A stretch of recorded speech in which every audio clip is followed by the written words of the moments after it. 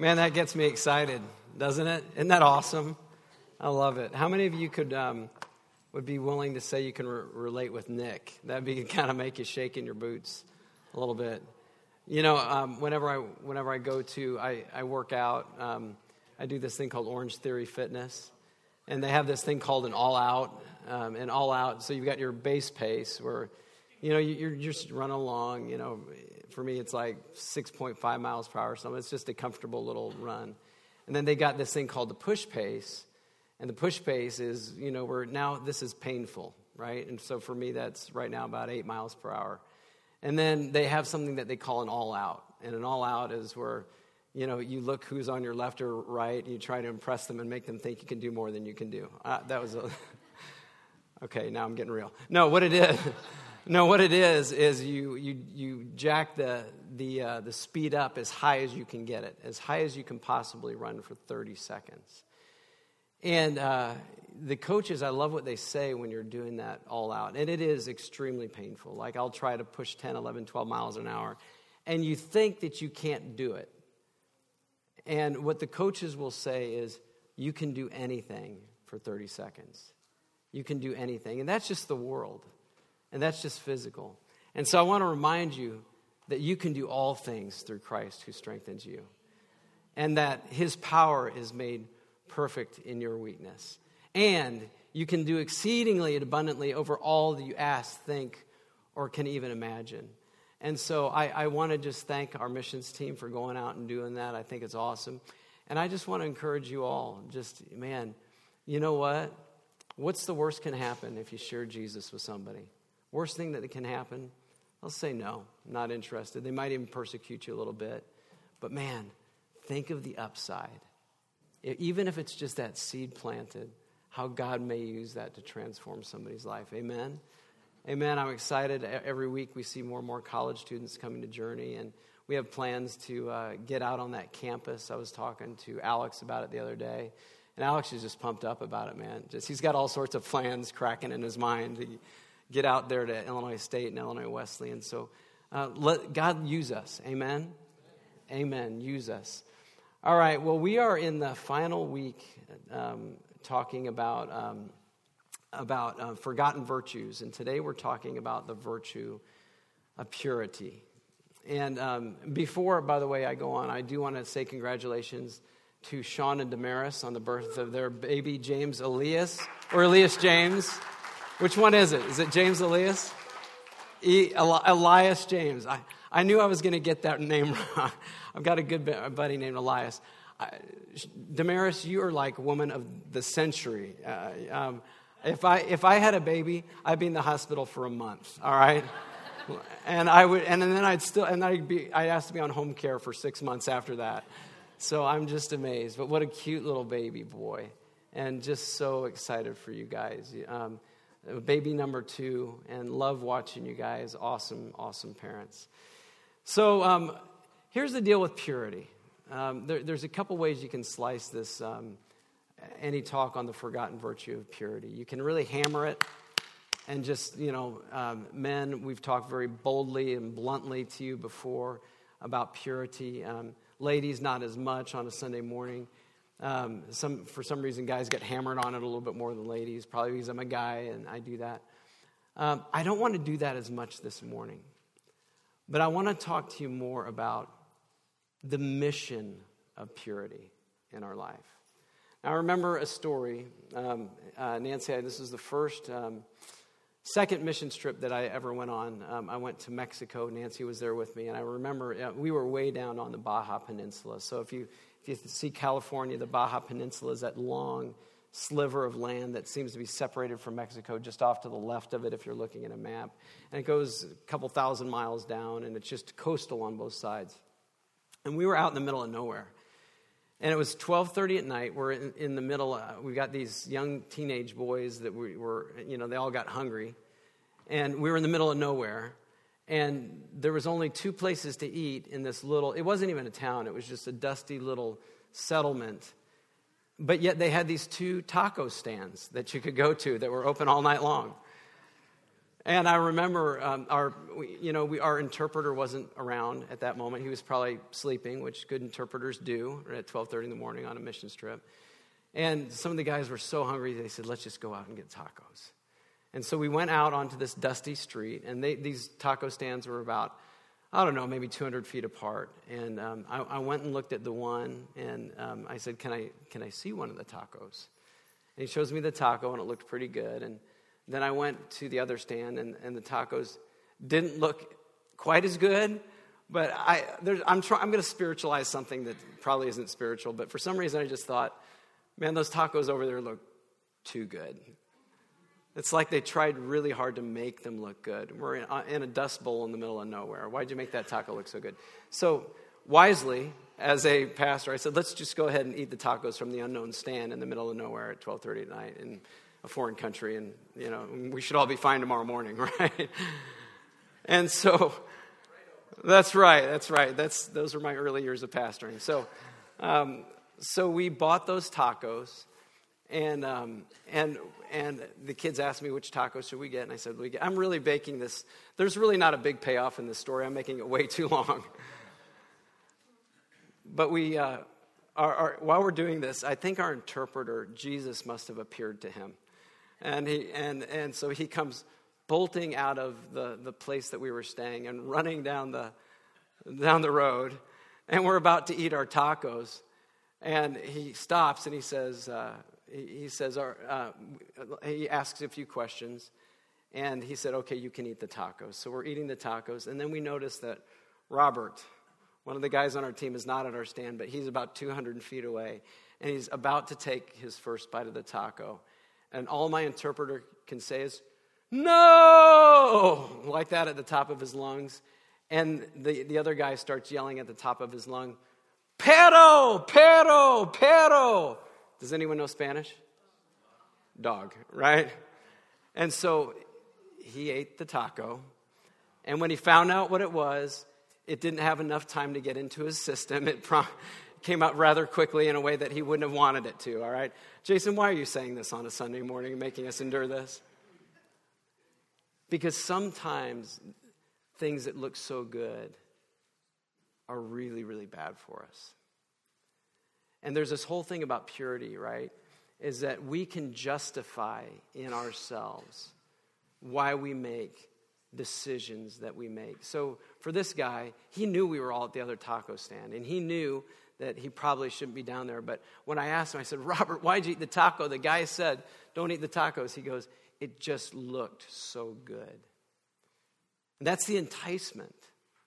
That's the enticement of things that just aren't pure. Sometimes they look so good. But here's what's beautiful about purity. And this is what I want to tie us to. And this is a very simple message this morning. Purity is related to holiness. Purity is related to how close we can get to God. You know what the Bible says? I love this. Blessed are the pure in heart, for they shall what? See God. I don't know about you. I want to see God. See God. See God do what? See Him. See who He is. See Him in my life. See Him do things in my life. See Him do things in other people's lives. See Him show up in my job. See Him show up in my provision. See Him show up in my marriage or with my children, or if you're single and you want to get married, see Him show up with a spouse. Whatever it is, I want to see God show up in my life. And God says, blessed are the pure in heart, for they shall see God. I think it's the reason why David prayed. And David prayed this, and he was so earnest about it. He said, create in me a clean heart, a pure heart, O God, and renew a right spirit within me. Do you see this simple connection there? Create in me. So David knew that truth. He knew that if I have purity in my heart, a cleanness in my heart, I'm pursuing it, purity, that there's going to be a better and more steadfast spirit. Things will be more right inside. You know, when I took my kids out, I took my three boys, and Nancy took Nina, and She'll take CC soon. We do a purity weekend, Passport to Purity. Thanks, Ray Sanders, who introduced me to that when our children were young. It's a purity weekend where you talk to your kids. How many have done that, something like that with your kids? A lot of you. There's an illustration that you do where you take this pitcher of pristine, pure water, and you ask your son or daughter, whoever you're doing it with, would you drink this water? And they say, oh, yeah, I drink that water. In fact, you try and get them thirsty before you do it, right? And you want to give them a drink of that water. And then you have this one little dropper, a little eyedropper. And you say, you know what's in this eyedropper? Toilet water. And then you take one drop, just one, and you put it in that pitcher of water. Now, how many of you would say, I ain't drinking that water? But it looks the same. It's just the same. But the whole idea is this, is that if we even let a little bit in, it can begin to taint what God wants to do in our lives. And so I want to talk to you ever so briefly this morning about pursuing a mission of purity in your life, a forgotten virtue. And guys, here's the reality of it. Purity is under more attack than ever. I read a sermon that someone wrote like 20 years ago. And they were talking about how you can't hardly pick up a book anymore, or you can't, see a billboard anymore, and how it's harder than ever to keep your mind pure because of some of the periodicals. This is pre-internet. Now, post that 20 years later, the internet, you can't even go to, in Instagram, you're one keyword away from pornographic images. Innocently, you go on social media or whatever, and there's soft porn images just right there. It's prevalent. Here's a truth. I found this out a couple of years ago that if Christian men, so men who identify as Christians, if men who identify as Christians, men just take this, and again, I'm not hammering you this morning, okay, but I will share a few bits of truth. In this size room, there are Christian men that are in pornography. Right now, today, there are people in this room, men that are in pornography, and there are women in this room that are in pornography. If just the men that are Christian stopped using pornography, it would cripple, statistical fact, it would cripple the pornographic industry financially so bad that it would be at risk of shutting down. Because it's all about profit. That's just if the Christian men stopped. And so you see how this is. But we are so pulled into it. But I want you to think, especially in our American U.S. culture, we have this standard of comparing ourselves against others. Well, I'm pure compared to that guy because I'm not into that deep porn. I'm just into this simple porn. Or I only do it a little bit, and we've got this whole concept of comparing ourselves against others. But when what God says is don't compare yourself against others, but compare yourself against my standard. The way that Isaiah did. I love what Isaiah said. Isaiah said this. He said, woe to me. He was really inside of himself mortified. He said, woe to me, when he realized his impurity. And here's the thing. Isaiah was a righteous man. He was a righteous man. But he said, woe to me about the impurity in his life, because he said, I am a man of unclean lips, and I live among a people of unclean lips. And so what I want us to realize is to really walk out this life, to really walk it out well, we need to make a decision that, God, I am going to live my life on a mission to avoid those contaminants. And certainly not to pursue them. What we would call the pollutants of spiritual impurity. Almost God, I know the big thing nowadays is, especially now with coronavirus and influenza A, and how many have had like 8,000, you've had Ebola in your house? I mean, it's been crazy this year. It's some of you are like, where'd that? You've been sicker than normal in your home. A lot of people.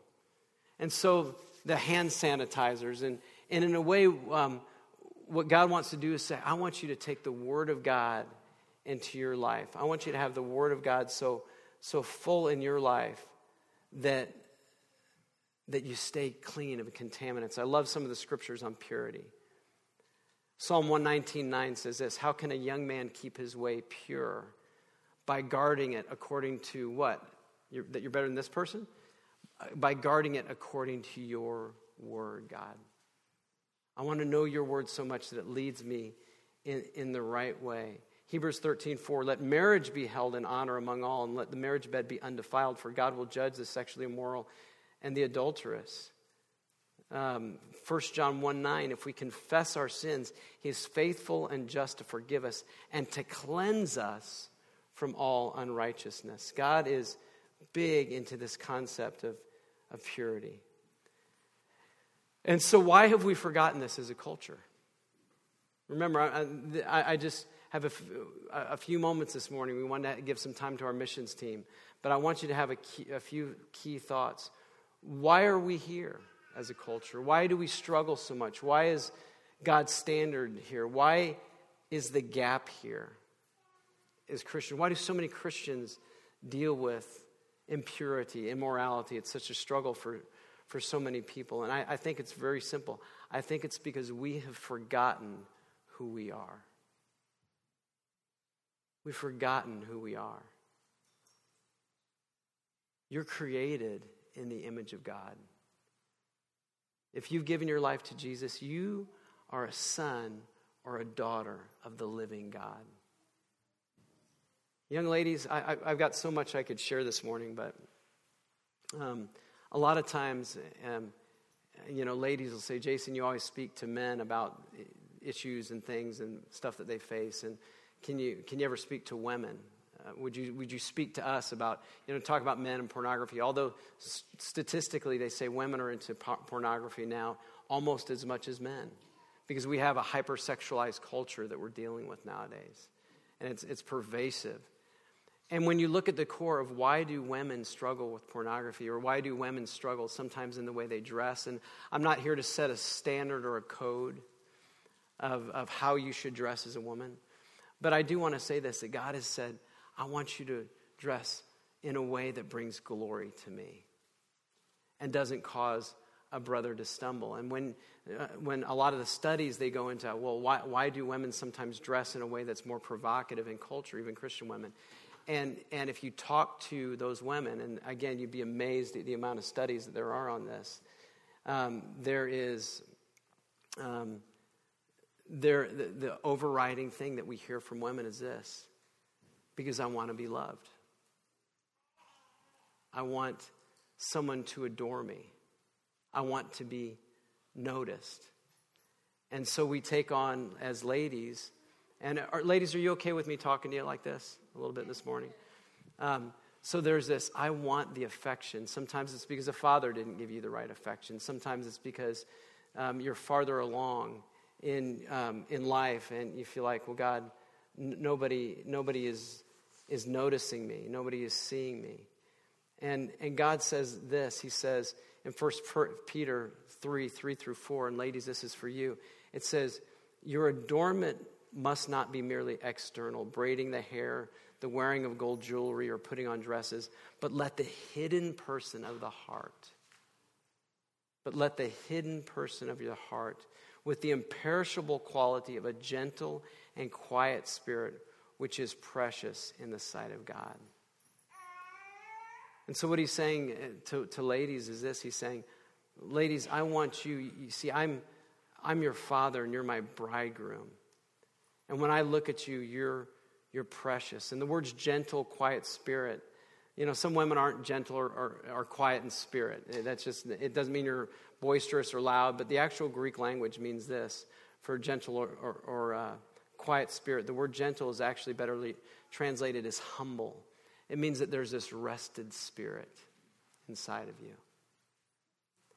And so women, sometimes there's this temptation to adorn yourself in a way that grabs men's attention. But can I tell you this? The attention of the men that it grabs, you don't want those men. I have a daughter. I have 2 daughters. Poor Nina. Poor Cece. Pray for them. I bought these burlap bags. They're really cheap. Other fathers, I can tell you where I got them. Nina came downstairs. That's Nina, or Cece and I, we went to a daddy-daughter dance. Can I tell you, how many dresses and how many outfits were put on before we arrived at that one. And I loved it. Just every single one coming down. And you know what I loved about Cece? She's just programmed. She came down the stairs the first time and she goes, Dad, now I love this dress, but I feel perhaps it's too short. And I said, you are truly a daughter of the king. Nina had to pass her bathing suits and her dresses by Dad. Same principle, you know. Do they make a painter's tarp that you could wear, you know? My whole point is this. Ladies, the man that God has for you, that's not going to be what draws him in. You know, it's really sweet. I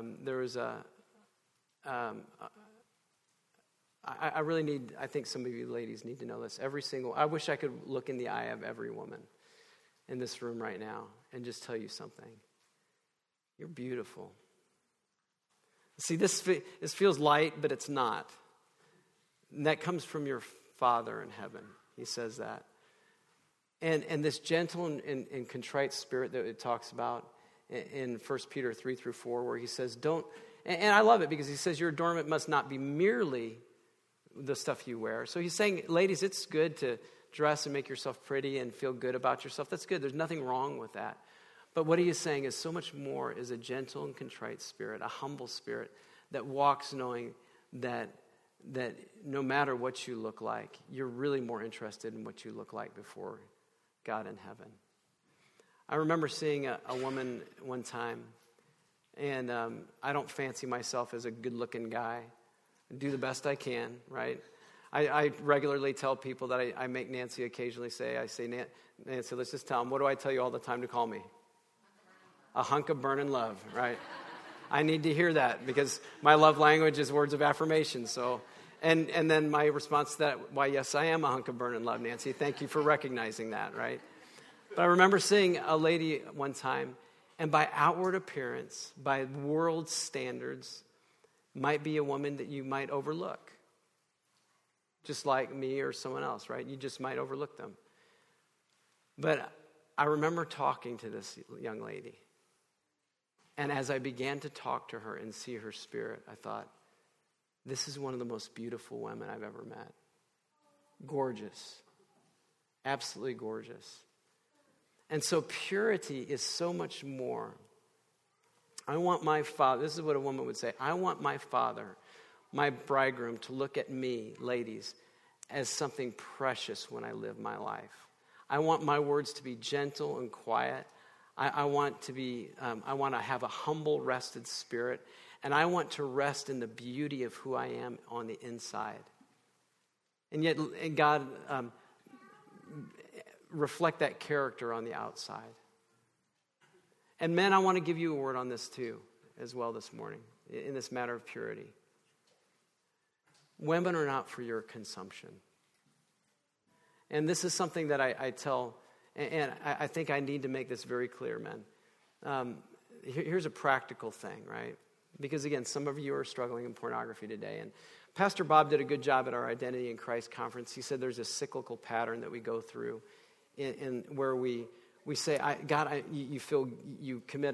you look at pornography, you go through the natural acts that come after looking at that pornography, and then you have this tremendous guilt, and then you make this pledge to God, I'm never going to do that again, and then you go through that whole cycle again. It's that cycle of habitual sin. And I want to tell you, God wants to deliver you from that. And one of the things that I tell men is just very, very practically, and these are some of the excuses I hear men say, okay?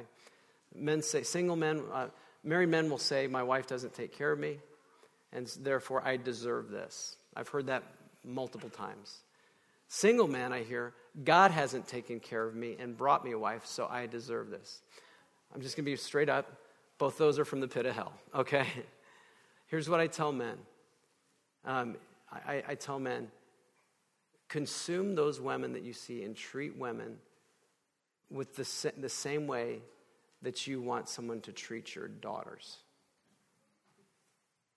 Just do the same thing. Or if you don't have children, if you're single, treat them the same way that you want some other man right now to treat your sister. Or if you don't have a daughter or sister, treat them the same way you would want them to treat a woman that is precious to you, or even your mom. It makes it real, doesn't it? It just makes it real. But that's where we've got to get to. Because by our own acts, we're giving permission for the enemy to do the same in those that are precious to us. But if we can say, God, these women are my sisters in Christ, or my mothers in Christ, or they're my co-heirs, they're children of the living God, and God, help me treat them with that level of respect. And help them feel like they don't have to adorn themselves in a way to draw me in. Men, the Bible says in 1 Samuel that God looks at the outward appearance, man looks at the outward appearance, but God looks at the heart. I challenge you, men. Look inside these ladies and let that drive the way that you react to them in purity and in life. So God wants us to live a mission of purity in our life, a mission of it. And he wants us to be like Isaiah and say, woe to me. Ephesians 1:4, let me reaffirm this real quick, and we're almost out of time this morning. Let me get back to this point. Why have we gotten away from this? Why do we have this permissiveness and purity, and permissiveness in the way we dress, or permissiveness in the way that we consume things that aren't pure in life? And I made the statement, it's because we've forgotten who you are. We've forgotten who we are, children of the living God. If you know who you are, you'll begin to do the right things. And that's why it's so important to read Scripture daily, all the time. The Bible says and then not only to read it, but to do what it says. You always hear this over and over. Read the Word, read and pray, read and pray, read and pray. And you're like, someone's going to preach that again? I know that, but yet, do we all do it? Right? When you look into the true Word of God every day, it says it's like looking in a mirror and showing you who you are. See, the Bible tells you and reminds you who you are. If you don't read it, you're not going to know who you are. You're going to have to listen to all the other voices that say who you are. But it also says that if you look into the perfect Word of God and then go away and don't do what it says, it's like a man who looks in a mirror and forgets what he looks like. You see how God puts that principle in Scripture? He says, you read the Word, and I'm going to show you who you are.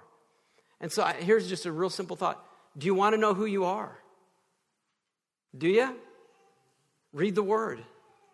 Ingest it. Don't do it as a religious thing. Just say, God, I need to know who I am today. And don't do that one thing where we've all done it, where we say, God, I need to know who I am today. And you flip and you ding in the Bible and you read that one verse that just says, you are a vile generation, blah, blah, blah. And, I'm never going to read it again. All right. Please don't do that. All right. Read a little bit more. All right. Everyone thinks that, he's talking to me right now. Ladies, when your baby cries, you know what to do, right? If you've got a child, even if you don't have a child. Women, you just know when you hear a baby cry, you check on that baby. When someone gets hurt, you know what to do. Why? Because you know who you are. Men, if something breaks or if something goes wrong, you know what to do. You call Ray Sanders, right? No. Ray can fix anything, by the way. So that's usually first on my list. Secondly, I know who I am. I'm going to figure out, even if I don't know what to do it, what do they say about men?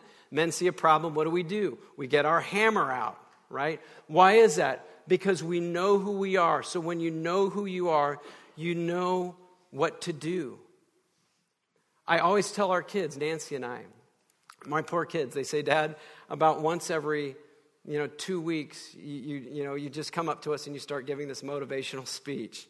That's what they say. We're afraid to ask you things because it'll be, well, son, let me tell you, And I go into this little motivational speech. But the thing that I hammer into them all the time, and Nancy does this too with our children, is, guys, seek Jesus with all your heart. First things first, above everything. I love that you get A's. I love that you did this. I love that you got that goal in soccer. I love that you tried to get a goal in soccer. Whatever it is. Nina, I love that pair of pants that you literally just 2 weeks ago made from painter's tarp. She came down, beautiful pants you made out of a painter's tarp. I love that you do all those things. But before all those things, this is the line. Seek Jesus with all your heart and do your best at the rest. Seek Jesus with all your heart and do the best at the rest. Josh, you can come up. First things first. Ephesians 1:4 says, Christ chose us in him before the creation of the world to be holy and blameless in his sight. So I ask you today, I could hammer, we could talk all about the areas you need to be pure and all this kind of stuff. We just don't have time. But who are you? Do you know who you are? You're a son or daughter of the living God. And I believe today there are those of you that need a revelation again in your life about who you are. Because once you begin to know who you are, you'll begin to do the things that reflect who you are. And we need a new set of eyes to see that I belong to Christ Jesus as a son of the living God. Can you put that statement up on the screen, Sarah? We learned this at the Identity in Christ conference. Everyone stand up. We were challenged to memorize this, Pastor Bob, when he spoke. If you have the best day of your life, this is Pastor Bob stuff. If you have the very best day of your life, you succeed in everything, you win the lottery, everyone affirms you, they say you did great today, you have the best day of your life. One of the best things to pray is this, and to speak it. I am pardoned of all my sins. And read this with me. And accepted as righteous in his sight, but only for the righteousness of Christ, imputed to me and received by faith alone. If the world comes to you another day, and you have the worst day of your life, and you get beat up, and you sin, and that habitual sin that you keep on cycling through because you've forgotten who you are, you don't know who you are, and you do it over and over and over again, and you fall, and you get fired, or you get demoted, your boss says you're lousy, your roommate moves out on you, everything goes wrong. Here's the truth about you. Everyone says you're terrible. Your best friend leaves. What do you say? I am pardoned, read it, of all my sins, and accepted as righteous in his sight, but only for the righteousness of Christ imputed to me and received by faith alone. That's who you are. You're the righteousness of Christ just through Jesus. And so on this whole aspect of purity, I just leave you with this. Read the Word. Learn about who you are and be who you are and be that person. Pray. Find someone to help you. If you're struggling in an area of impurity, guys, listen, find somebody. You know, the Bible says, confess your sins to one another that you might be healed. Not forgiven, only Jesus forgives. But confess your sins to one another, those impure acts to one another that you might be healed. Do you know why the Bible says that? Because when someone comes to you and confesses their sins to you, you don't use that as a knife to then stab them in the back later. Otherwise, the wrath of God will be on you. If someone confesses, God knows this. They need someone to say this. You're forgiven. They need a physical, even God forgives. God knows that we sometimes need to hear it from another human being that says you're forgiven and you're the righteousness of Christ and you're set free and you're his. And to remind you of your identity. Do you guys get this? All right. Well, Father, we just praise you this morning. Let's just pray together this morning. Father, we do praise you this morning. And God, I pray that this message this morning would go deep into our spirits. God, that you would help us to live our life on a mission, to know who we are in you, and to be that person. Because with that revelation that we are the bride of Christ, Lord, we will begin to behave like that and live in purity. And so, God, I say today that every single person in this room that has given their life to you, Jesus, is the bride of Christ. And that you are our bridegroom and you make us pure, Father. And I thank you that you're the living water that washes away every sin, removes them, and makes us as white as snow. God, I thank you that there are people today that are struggling in their lives in impurity, both men and women. And God, I pray that they would hear your voice today. They would take that sin, they would take that impurity, and they would lay it down before you. God, they would no longer compare it or justify it by comparing themselves to others, but God, they would compare themselves to you and say, God, I'm a sinner, but you died to set me free. Bring them somebody in their life to confess that sin to, that they can be accountable to, and that can remind them of who they are. God, we love you, and we thank you that we have been set free, bought by the blood. We're princes, we're princesses, we're sons and daughters of the living God. Help us to begin to embrace that and to live that life. In Jesus' name, amen.